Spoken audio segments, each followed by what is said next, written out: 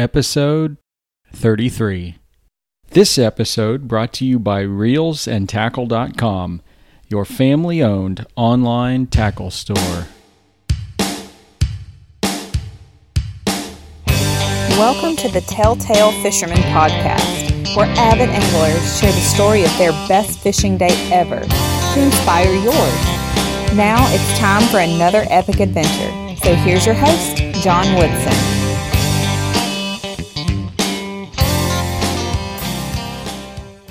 Okay, welcome to the show. Today's guest is Mike McCoy, coming to us from Ohio. Mike, how you doing? Great. Thank you a lot for having me on today. I really appreciate it. Oh, absolutely. It's our pleasure, and we got a lot of interesting things to talk about with you. One of the first and foremost being that you are an FLW tour angler. That's going to be really neat to hear about. But before we jump into all of that, just give us a little background on yourself, kind of where you grew up and how you got into fishing. Gotcha. Well, first and foremost, I was born in Pittsburgh as a kid, so I'm a huge football fan, huge Steeler, Pirate, Penguins fan. So I love Pittsburgh sports. And, my parents moved us to Florida early on. So from like 10 to I'd say about 20 or so, 22, I lived in Florida and grew up doing a lot of saltwater fishing and golf course pond fishing. Oh, yeah. And then it was, in Florida, those golf course ponds can be really, really good. So you get kind of addicted to it. But at age 22, I joined the Marine Corps and, put kind of fishing on hold for a while and served my country for a little under 14 years. And wow. It was a great experience. I got out, I got hurt while on active duty. It was non-combat related and nothing crazy like that. It's just, I'm huge into sports, so I was actually playing a intramural softball tournament, and I kind of hurt myself, my ankle, playing softball. And after a bunch of surgeries and a bunch of physical therapy, 9/11 had just happened, so they pretty much needed healthy people to fill those overseas billets, and I couldn't do it. I could do my job, but I couldn't, I was an administrator and a recruiter for the Marine Corps, but I couldn't do Marine things. So I couldn't run, I couldn't carry a pack, I couldn't do things like that because my ankle prohibited me. So I ended up getting out of the Marine Corps with a medical discharge, honorable discharge, and moved to Florida and started a business, lawn-made for landscaping business for a few years, where I had the opportunity to be right next to one of the best fisheries in the United States, being Lake Okeechobee. Oh, yeah. And spent 150 days a year on that lake for almost 4 years during the hurricane season. That was the time where all the big storms came through, and we had 3 hurricanes that hit within a matter of I'd say about 13 months. We had 3 hurricanes. I remember that. Yes. Yeah. So it was a nice little introduction to be back to Florida and my wife's real first experience with that type of severe weather. So happy life, happy wife. Right? Well, welcome to Florida. Here's your hurricane. Yeah. Yeah. So, after taking into consideration her thoughts and feelings, we decided to move closer to her parents, which were right down the road from her parents. We live in Mentor, Ohio now. We've been here about 10 years. And, although the summers here are beautiful, we're getting ready to head into the worst part of living up here, which is the winter time. But it's an even trade-off. And good thing about it is that I get to go fish during the winter months. So I'm pretty much not up here anymore during the winter, which is nice. So just got to deal with it for a little while. All right. So that's your tour season during the colder months.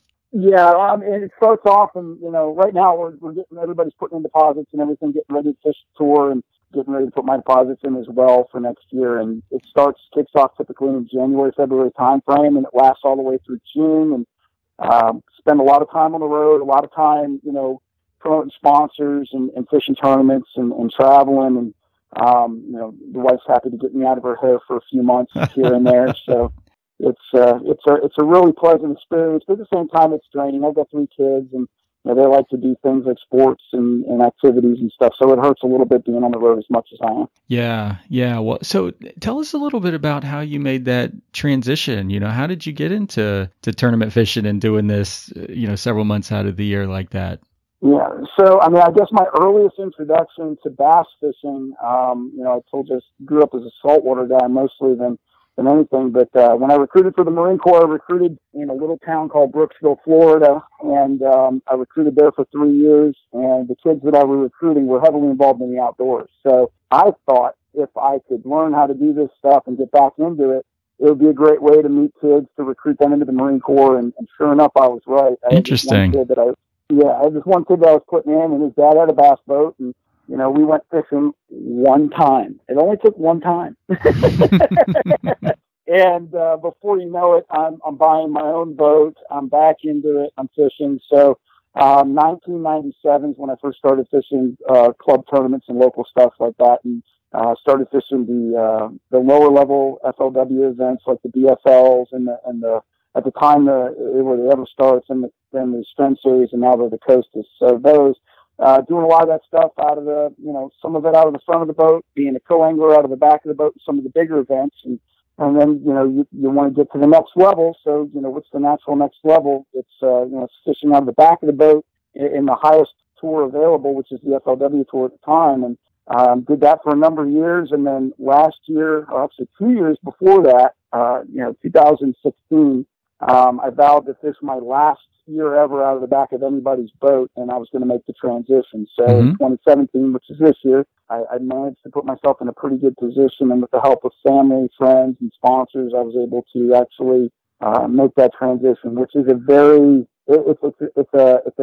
it's a hard transition to make, but if you've got support, it makes it a lot easier. Yeah, so tell us a little bit about how that works, and what the difference is, because when you're a co-angler, you pretty well just go where the boat owner goes. But when you're up in the front and it's your boat, I mean, it just changes everything, right? I mean, the way you prepare and everything's different at that point, right? Oh yeah, it's a totally different perspective, and fishing out of the back of the boat, you meet a lot of great people, and but you learn a lot of things, both good and bad. In other words, what to do and what not to do. So as you're going through and kind of deciphering and figuring out whether it's something that you want to do for the rest of your life or just to try out, you're always gauging, throughout the year, is do I need to make the jump? And then you think you're prepared and you think you're ready to make the jump. And when you make the jump, a lot of people say, well, did you feel starstruck, or did you feel, any kind of difference with regard to fishing? And the answer to that is no. I mean, I've either fished against these guys or out of the back of their boats for years. So I actually had a lot of acquaintances going into fishing, and some of them were actually really happy that I made the jump. So awesome. The preparation aspect of it, though, is completely different. The way I typically did it, because of my work schedule or what I was doing, it was easy to be the guy in the back of the boat. All you do is show up, you go fishing, and at the end of the tournament, the chips fell where they fell, and you finished where you finished, and you go back to your regular life of working a 9-to-5 type job, and then, go to the next one. Well, when you're fishing out of the front of the boat, that's what you're doing. You're always preparing for that next tournament, that next lake, the next cast, the next whatever. Everything's always the next. So right. It's nothing happens without something else happening. So it's a big culmination of preparation, hard work, execution, and hopefully the results show at the end of the tournament that you did all the right things, and that doesn't always happen. Yeah, and I bet when it all goes well and all falls into place, it's even more satisfying, when you've had to put in all that legwork to make it happen. I'll let you know when that happens. Oh, come on now. Haven't been privileged enough to have that one magical day in a tournament, as far as, where everything, or magical 3 days or 4 days or whatever the event is. But, you got to refine it down to decision making. And, at the end of the event, when you look back and you add in perspective to everything, you kind of dissect it and figure out what you did right, what you did wrong, not second guessing yourself, but just, building the case so that you either don't make that same mistake, or that you parlay what you did into the next event and maybe make it a better event for you. So I had a pretty rough 2017 out of the front of the boat, and I'll be the first one to tell you, it wasn't for lack of preparation. It wasn't for lack of knowledge. It wasn't for lack of execution. It just nothing nothing went right. And, no matter if you prepared as much as you could prepare, or if you snap studied or researched, the fish are the fish. And, when it all comes down to it, it's not like a golfer that has to read a green and putt a ball in a hole. What I'm looking for, and what every fisherman's looking for, is a living creature that moves and does what it wants to do, no matter how much you think you've got it figured out. Yep. It can always change on you. Absolutely. Well, hopefully you'll get as many good things coming your way as it was tough, the first year. And I think that's kind of how it normally happens, right? Is you have to go through that curve to get there eventually.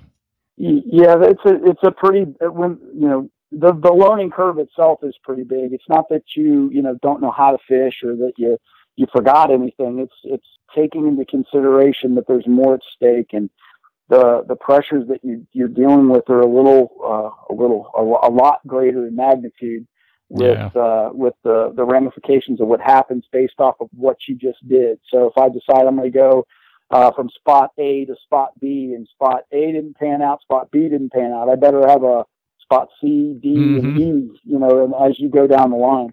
Well, it's probably the highest highs and the lowest lows of fishing, I bet.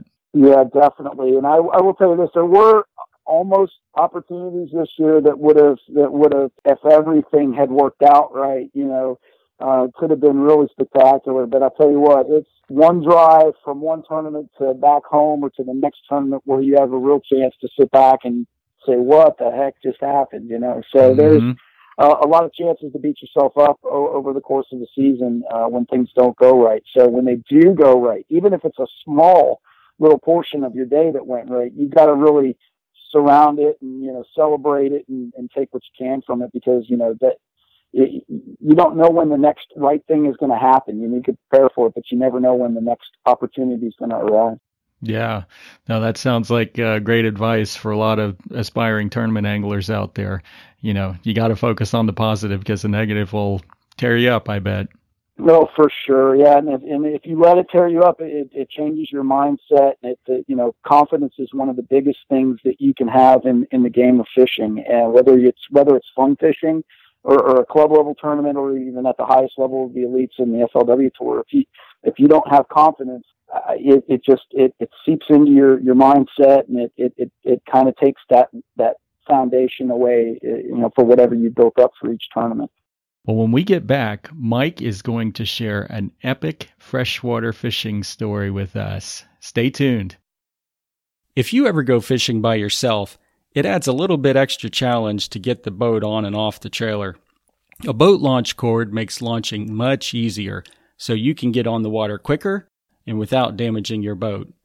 Go to tell.fish/gear in your web browser and check out the boat launch cord that we like the best.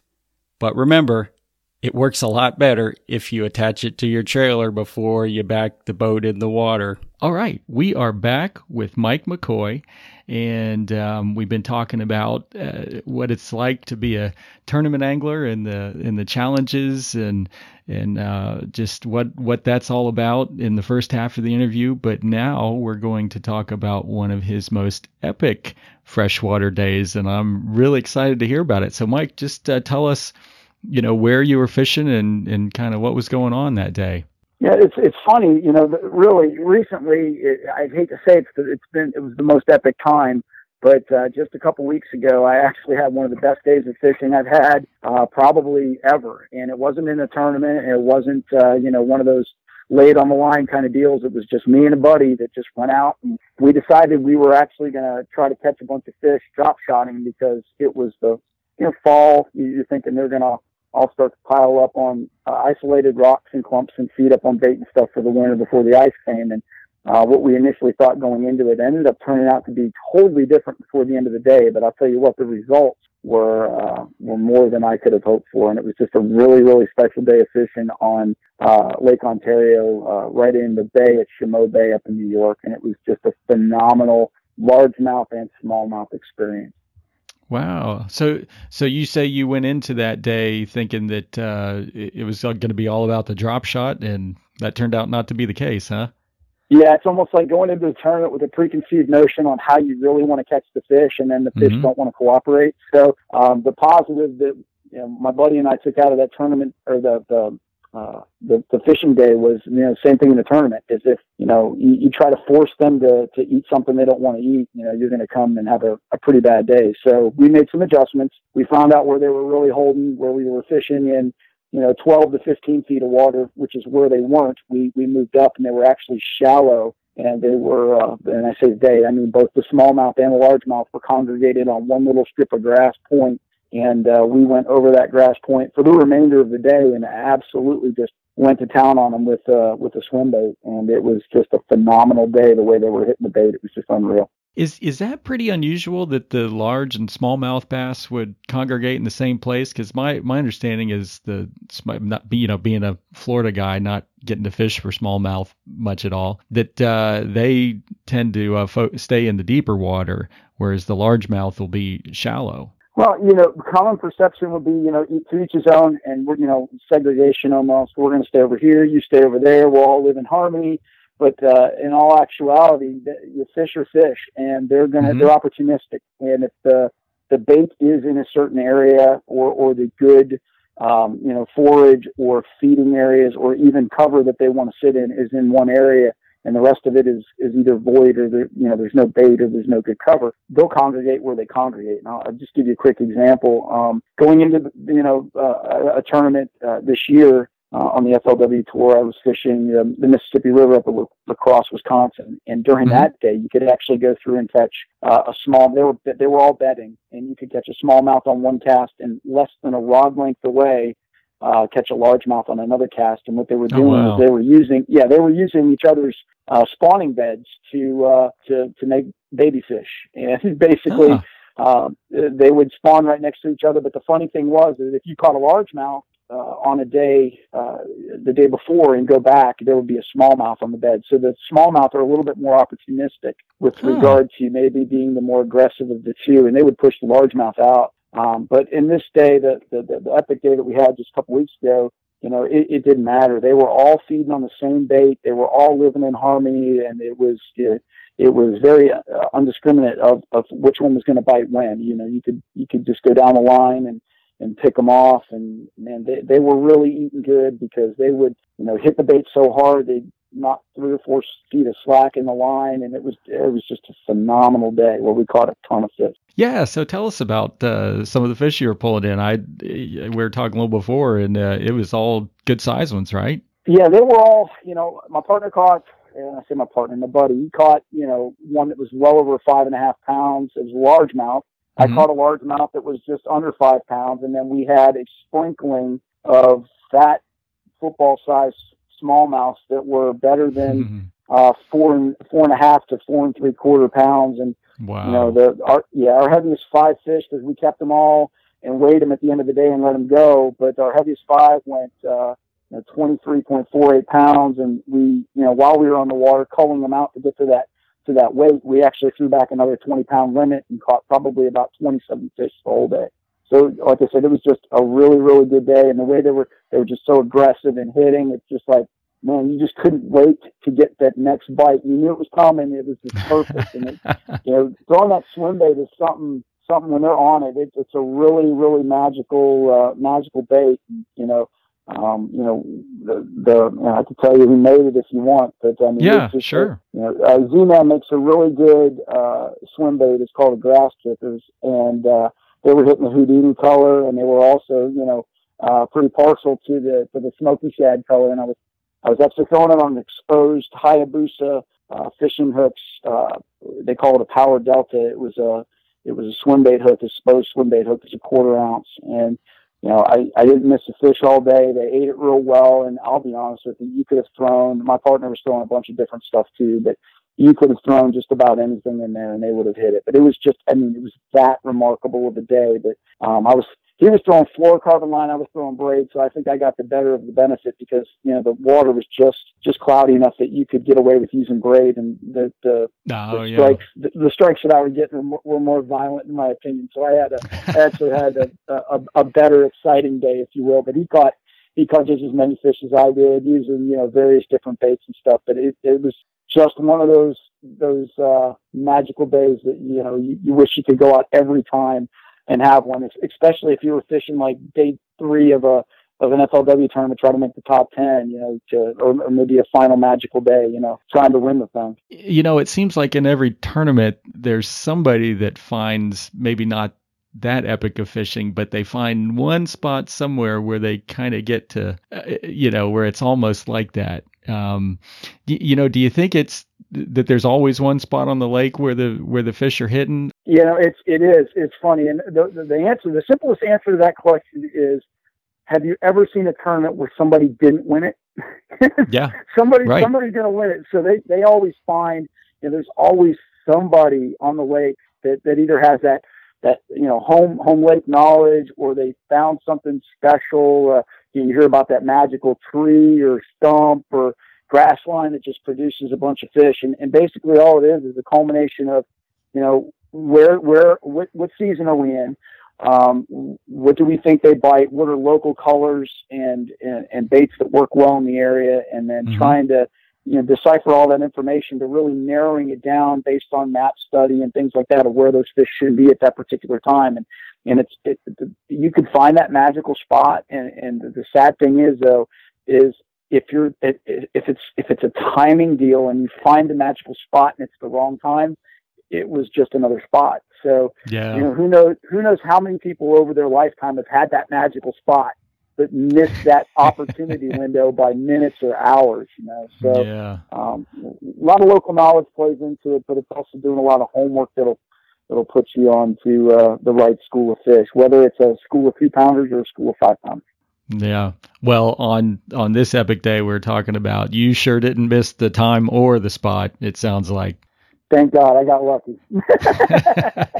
And as my father always says, I'd rather be lucky than good. So sometimes that's just it. So, man, wow, Mike, you make me want to go hook up the boat and go fishing right now. That was an awesome story, and I'm just really, really happy you came on to share it with us today. Thank you so much. I appreciate it. Thank you for having me, and I'm hoping your listeners got something out of this, and it energized them as well to get out there on the water. And remember, when you do go out in the water, take a kid fishing, because they're the future of our sport. And if you don't have the opportunity to take a kid fishing, go ask your neighbor, go ask your friend's kids, and just grab a kid, take them fishing, put a pole in their hand, and they'll never let it go.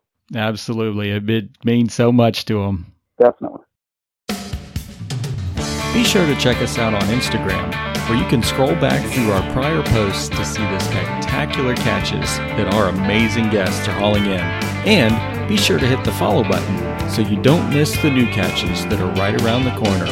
Our handle is @TelltaleFisherman. This has been the Telltale Fisherman Podcast. Thanks for sharing another great tale with us. Be sure to check out the show notes page for more info on today's show and the gear we talked about. Keep those lines tight, and we'll catch you next time right here on the Telltale Fisherman Podcast.